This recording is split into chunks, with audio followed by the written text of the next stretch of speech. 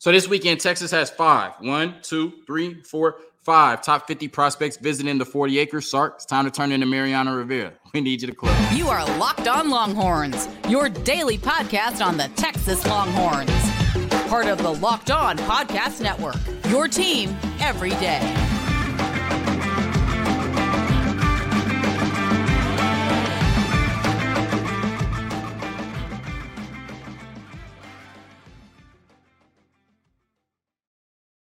Locked On Longhorns, the show. Jonathan Davis, your host. Today's episode of Locked On Longhorns is brought to you by FanDuel Sportsbook, the official sportsbook of Locked On. Make every moment more. Visit FanDuel.com/LockedOn today to get started. On today's episode of Locked On Longhorns, we're discussing one of the biggest official visit weekends on the 40 acres I can remember. And then one of the best running backs in the country out of the state of Arizona commits to the University of Texas. No, I'm not talking about Bijan Robinson. We're talking about Kristen Clark. And last but not least, College World Series last night, Wake Forest, LSU, one of the best sporting events, one of the best baseball games I have ever seen in my life. I tell you why it's time for Texas to be back on that stage. All of that and more on today's episode of Locked On Longhorns, part of the Locked On Podcast Network, your team every day. So a huge recruiting weekend on the 40 acres means a huge recruiting episode of Locked On Longhorns, and it's imperative that Texas puts their best foot forward and this weekend goes exceptionally well, because right now, you are currently ranked number 62 nationally in terms of your recruiting class. And if Texas wants to get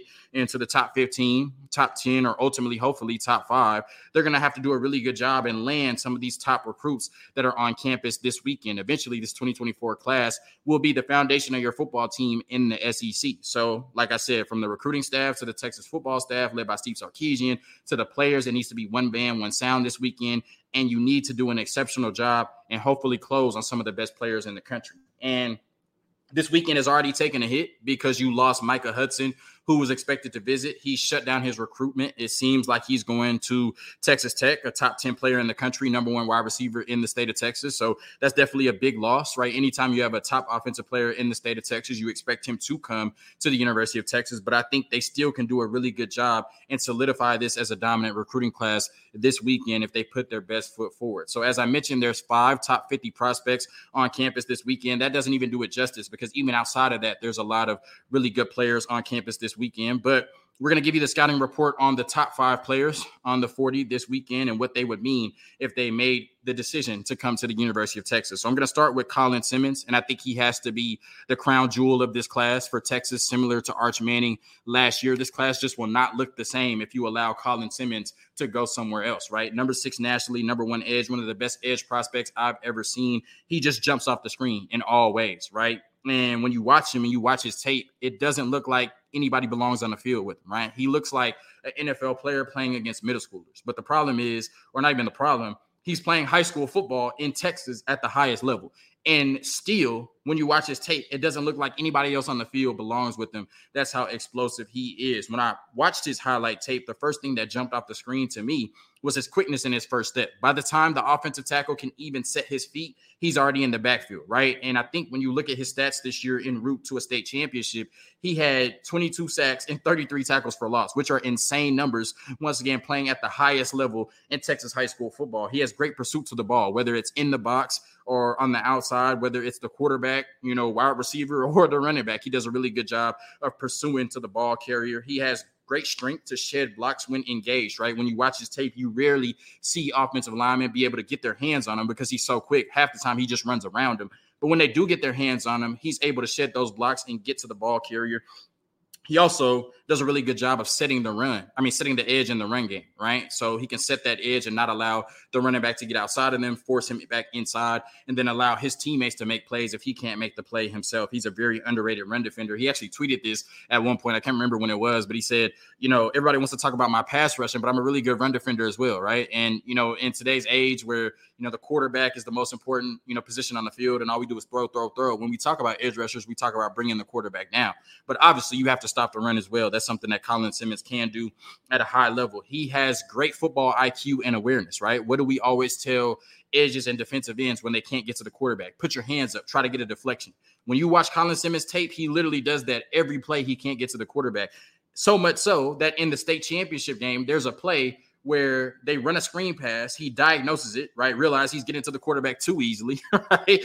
Backs off, deflects the ball, and they get an interception en route to a state championship win. So that's a huge thing for me with edge rushers, that football IQ and that awareness. And he does a really good job of that. And when he does not get to the quarterback, he puts his hands up, and you'll see on tape that resulted in a lot of deflections this year for Colin Simmons, right? We know at this age and at this level, you don't see a ton of pass rush moves from edge rushers, right? Because they're able to just dominate based off their athleticism and being bigger, faster, and stronger than everybody they're going against, right? But he does have a few pass rush moves that you can notice on tape. He's exceptionally quick, and he has a really good in and out move, right? Where he kind of goes in and out and, gets the offensive tackle off balance to get to the quarterback. By the time the tackle goes out, right, Colin Simmons is already in the backfield, and he has a nice dip move, right, to get under tackles and get to the quarterback. It's not a Von Miller dip move, but it's a dip move, and it's effective nonetheless, right? He's long and athletic, looks like a basketball player out there playing in the trenches, and he's a very violent tackler and finisher. When he gets to the ball carrier, he does not miss tackles. He is that prototypical edge that I think eventually will be one of the best players in college football and will be a top 10 to top 15 draft pick in the NFL, right? I compare him to Kayvon Thibodeau. When you look at it, Myles Garrett fit that mold, right? Number one pick in the NFL draft. Kayvon Thibodeau, top 5 recruit, in high school at the edge position, top 5 draft pick. Will Anderson, top 5 recruit at the edge position, top 5 draft pick. Dallas Turner looks like he's going to fit that same mold. I think Colin Simmons will eventually be one of the best players in college football, eventually be a top 15 draft pick in the NFL. And hopefully in 2025, Anthony Hill and Colin Simmons are 2 of the best defensive players in college football. And hopefully for our sake, they're playing on the same team. He's that explosive. And I talked about, Micah Hudson canceling his official visit and going to Texas Tech. You're not going to have to play against Michael Hudson if he goes to Texas Tech. If Colin Simmons goes to LSU or anywhere else in the SEC, you're going to have to play against him. And your tackle's probably going to be picking your quarterback up off the ground. It's imperative that Colin Simmons ends up at the University of Texas.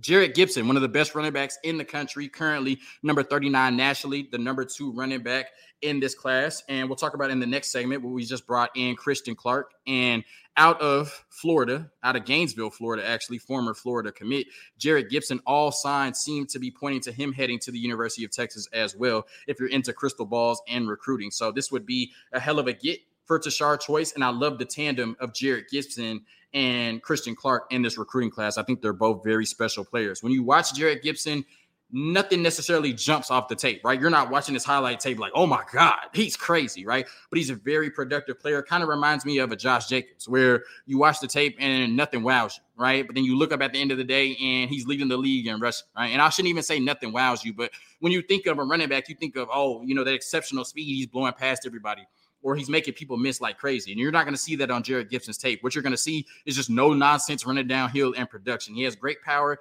inside the hole and in the open field, right? He can, run over people, and he sheds a lot of tackles, right? Like I said, whether that's in the open field or even in the box, right? You see him, kind of squeaking out the box all the time, where it's like, how did he not get tackled, right? In traffic. He's a great running back at doing that. He has elite contact balance. This is so important. Yards after contact, he has an elite ability to get those, right? You see it in the open field or in the box. He never goes down on first contact, right? And whether it's in the backfield, in the box, or in the open field, if you don't get, 2 hands on him, if you don't tackle him with full intent, he's going to bounce right off of you and head to the end zone. And that's, a huge thing, like I said, because you can't always count on the offensive line to make great blocks. You can't always count on there to be a huge hole. But what I can count on is Jerick Gibson to make that first defender miss. And he's not going to do, he's going to miss by bouncing right off of him. Very powerful running back who is almost impossible to bring down. That's going to really benefit him at the University of Texas in SEC football, if, I don't want to jinx it, if he commits to Tashard Choice and the 40 acres.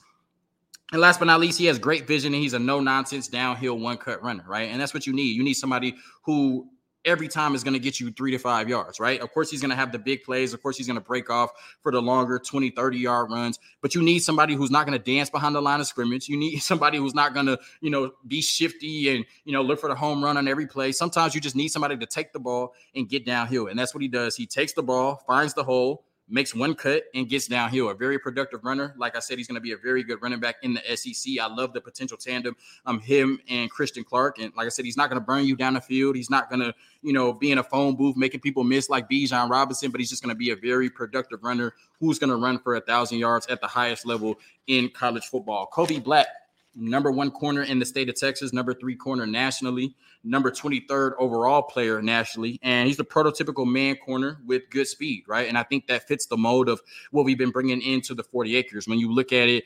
Ryan Watts is a bigger corner. Terrence Brooks is a bigger corner. Even Jalen Gilbo and Malik Muhammad aren't their size, but they're bigger corners in terms of height. And right now, going into his senior year of high school, Kobe Black is listed at 6'1", 190. So I expect him to be 6'2", 200, 205 by the time he takes a college snap. And like I said, that fits the profile of what Texas has bringing in recently in that cornerback room. And he's physical, right? He can play bump and run coverage, and he stays on the receiver's hip. He does a really good job. And even if he doesn't get his hands on you off the line of scrimmage in terms of your release and press coverage, he does a really good job of, getting his hands on you at the top of the route and kind of throwing you off your game and then making a play on the ball. Like I said, he's your prototypical man corner that if he develops the right way could, shut down a complete side of the field at the 40 acres. He does a really good job of mirroring routes and staying on the receiver's hip, right? You never see him trailing. You never see him behind. You never see him have to catch up on tape, right? He's always right there with the receiver, and that allows him to make a play on the ball. And that's something he does exceptionally well because he plays receiver himself, right? He comes from that mold of, Waco Connolly, comes from Waco Connolly, where we saw Jelani McDonald, who's in the 2023 class, damn near do everything. He was even the punter, right? Jelani McDonald, and it's the same thing with Kobe Black. He's their running back at times. He's their receiver at times. I think he plays receiver full time, and then he's obviously their starting corner. But to play receiver at a high level in Texas and high school football, you have to have great ball skills, and that only translates to him playing corner. And then he does a good job of reading the quarterback and off coverage as well. There's not a ton of tape, at least in his highlights, of him playing off coverage or him playing zone. But when he does and he's not matching the receiver step for step, he does a really good job of diagnosing the play, keying in on the quarterback, seeing where his eyes are, and then, putting himself in a position to make a play on the ball if the quarterback is crazy enough to come towards him, which, of course, they do a lot in high school football. So, like I said, Kobe Black is one of the best corners in the country. Definitely a need for the University of Texas. All signs seem to point to him coming to the University of Texas if you pay attention to crystal balls. And he's your prototypical man corner with good speed and good size. Looks like somebody that eventually at the University of Texas can slot in at that corner spot opposite of Malik Muhammad, and you'll have one of the best corner tandems in college football in a few years. Dominique McKinley out of Louisiana, number 36 nationally, number 5 D lineman, a big man up front in the trenches. And this is a conversation we had yesterday in one of my Texas chats where we were talking about, has Bo Davis had a huge recruiting win since he's been here? I would say Sadir Mitchell was a big win, especially taking him from the University of Georgia, because these are the type of players that Georgia has, recruited historically and won national championships with. These are the type of players LSU has recruited historically and won national championships with. Same with Alabama. If Texas wants to enter that mold, especially when they get to the SEC, you have to bring in a talented player like Dominique McKinley up front out of the state of Louisiana.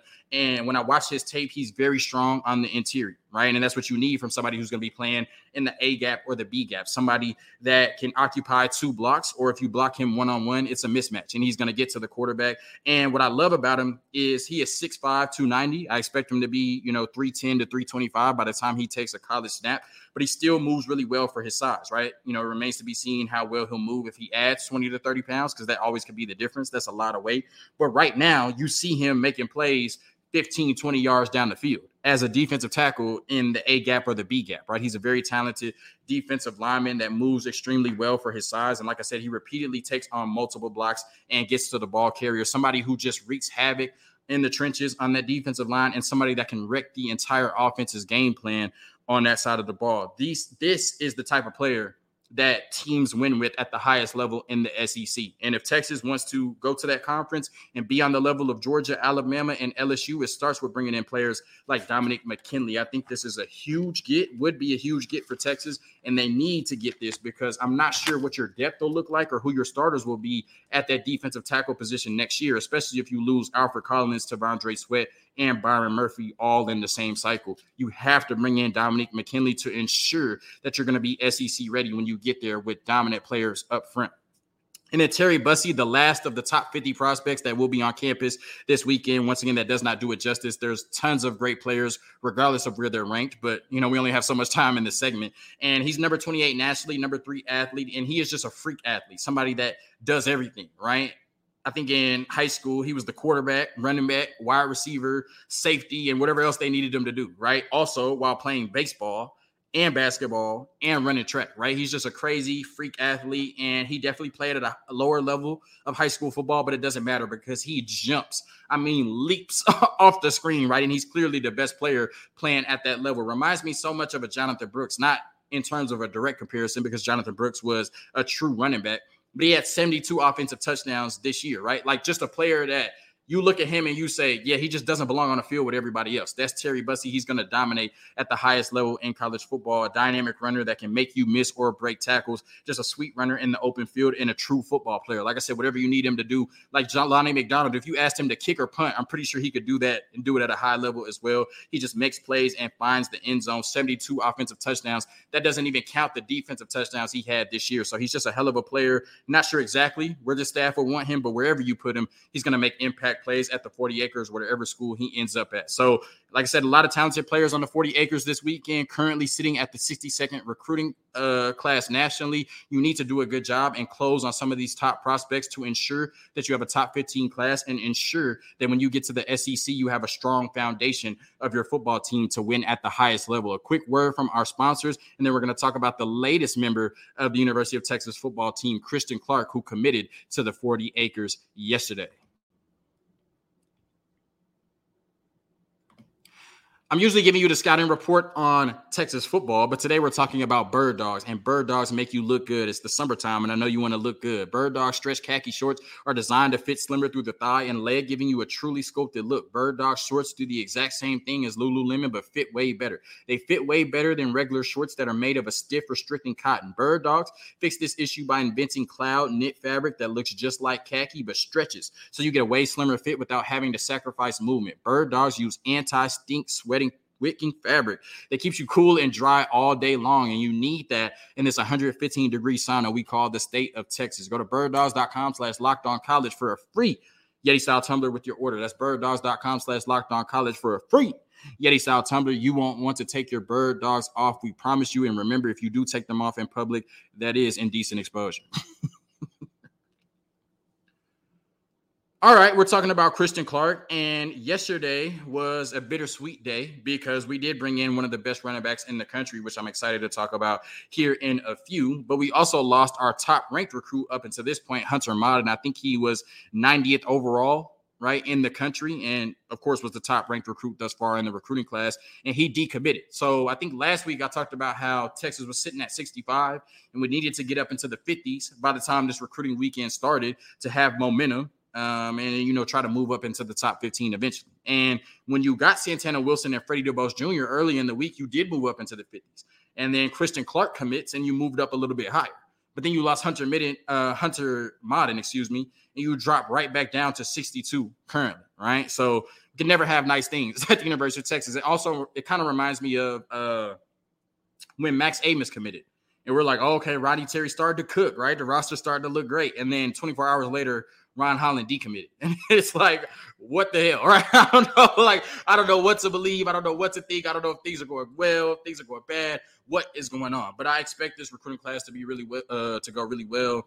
Hunter Modden is a great player, and wherever he ends up, they're getting a good prospect. So they're talking about Christian Clark, currently ranked as the number 286 player in this recruiting class and the number 23 running back in this recruiting class. If you're an avid listener of Locked On Longhorns, you know I mentioned Christian Clark earlier in the week, maybe last week. And I talked about how Texas Homer, we talk a lot in our group chat, it's my brother, and he said that this is his favorite running back in the class, right? And I look at the recruiting ranking, I'm like 286 nationally, number 23 running back. What does he see, right? But I told y'all that Texas Homer has forgotten more football than I'll ever know. So I immediately was like, okay, Christian Clark must be one of them ones, right? And then I saw that Tashard Choice was recruiting him heavily, like had keyed in on him, right? And remember when he was going after Reuben Owens, or when everybody thought Reuben Owens was the best running back in the country, and Tashard Choice was like, nah, I want Cedric Baxter. And I think he made the right decision there because Cedric Baxter ended up being the number one running back in the country. I'm telling you right now, there is no way at the end of his senior year, Christian Clark will be ranked 286 nationally or will be the 23rd running back in the country. That is just an absurd ranking. I don't get how they made that. When I look at Jerick Gibson, I think he's a really good running back. And I'm in no way saying that Christian Clark is better than Jerick Gibson. But you got to show me on the tape how Jerick Gibson is 240 spots better than Christian Clark. I don't see it. You just got to show me that on the tape, right? Now, thankfully for us, they'll probably both end up at the University of Texas, so we don't have to compare them. But you need to show me on the tape why Christian Clark is the 286th best player in this class, right? He's not, right? And you got to show me on the tape why there's 22 running backs better than Christian Clark in this class. Spoiler alert, they're not, right? So when you look at him, when you watch the highlights, the first thing that I saw was a great jump cut, right? He has an excellent jump cut and can make you miss, right? And I think that's important because he's a big physical running back. So he still has that make you miss ability, especially in the open field, but also in the box, right? He can make a jump cut, evade traffic, and get downfield. And I think the biggest difference between him and Jerick Gibson, one, he's bigger, but he has that long speed, right? But still has some of that power that Jerick Gibson possesses. But when he gets to the 50-yard line, 40-yard line, he's gone. He's not getting hocked, right? If he's even, he's leaving. And I think that makes him a very tantalizing prospect because he's somebody that can be really physical, can dominate at the line of scrimmage, can bounce off tackles or break tackles, but also can run past you, right? I think he reminds me of Cedric Baxter last year. Definitely doesn't have all of the high-end traits that Cedric Baxter does. Doesn't put it all together as well as Cedric Baxter did last year. But he looks like a running back that really does not have any holes. And like I said, I'm just shocked, dumbfounded at how there can be 285 high school players better than him and 22 running backs better than him. Once again, spoiler alert, they're not. They got it wrong, right? He also has a powerful lower half. If you see a picture of him, he looks like Saquon Barkley damn near, right?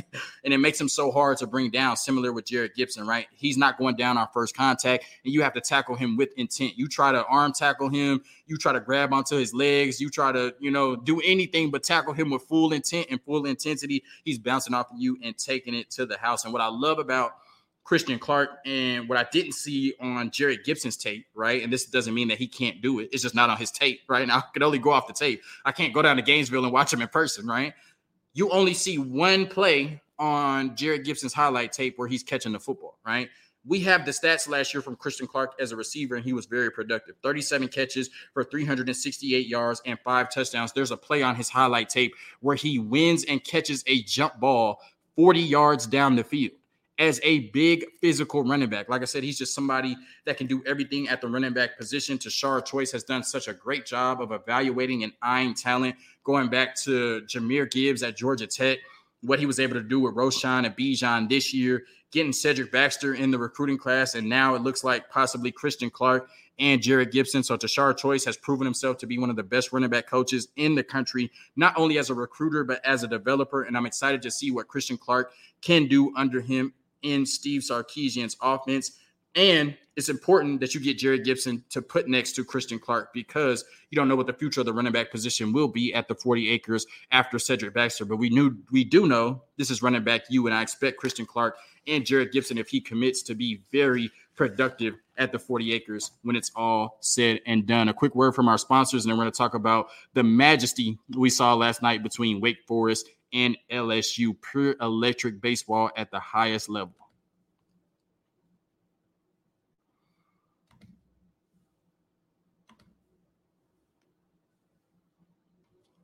So last night I'm watching Wake Forest and LSU. It was a heavyweight matchup between two of the best pitchers in college baseball, maybe the two best pitchers in college baseball, Rhett Lauder and Paul Skeens, and it lived up to the hype. To set the stage, this was a winner-go-home game, right? The loser of this game was going to go home, and the winner of this game moved on to play Florida in the College World Series final that takes place this weekend. Spoiler alert, LSU did win the game.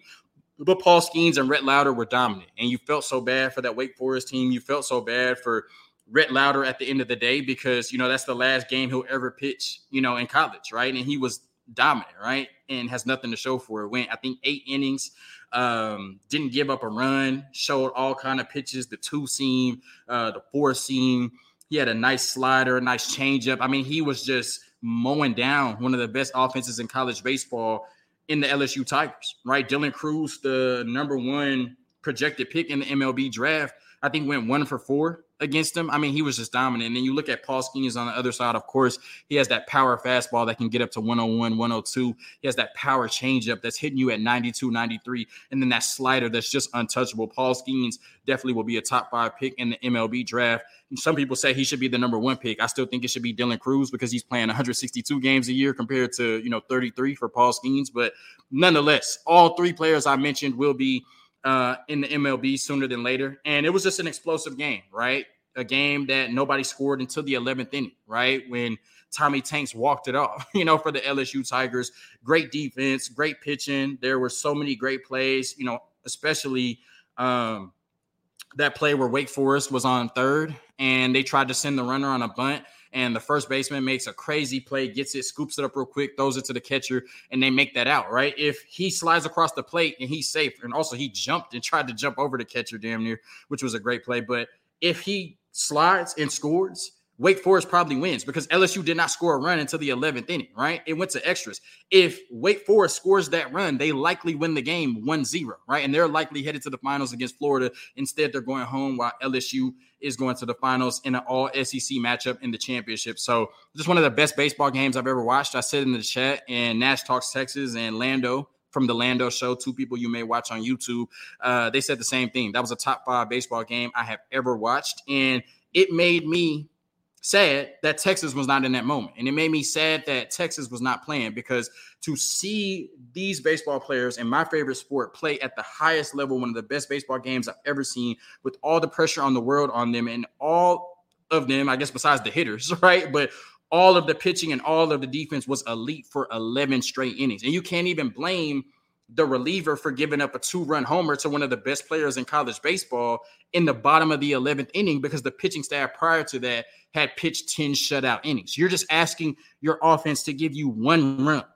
But of course, when you got Paul Skeens on the other end, 1 run isn't guaranteed. And as we saw, that's the reason that LSU was moving on. But it's time for Texas to be back on this stage. And we've dealt with pure heartbreak the last 3 years. When we think of Texas, they're the Longhorns, right? This is one of the most storied, if not the most storied, college baseball program of all time, right? We have the most College World Series wins of all time, the most College World Series appearances of all time. Texas should be playing this weekend. That game last night between Wake Forest and LSU very well could have been Texas against Wake Forest or Texas against LSU. We deserve to be on that stage, and hopefully we'll be back on that stage next season. We've dealt with some heartbreak the last 3 years. You look at 2021 getting walked off against Mississippi State en route to, hopefully head into the final. Last year, you lose to Texas A&M to get sent home. You never want to lose to little brother in that fashion. And then this year you lose the, pop up in the lights at Stanford. And that's how, you end your season. It's just been crazy, unfortunate heartbreak for the Texas Longhorns the last 3 years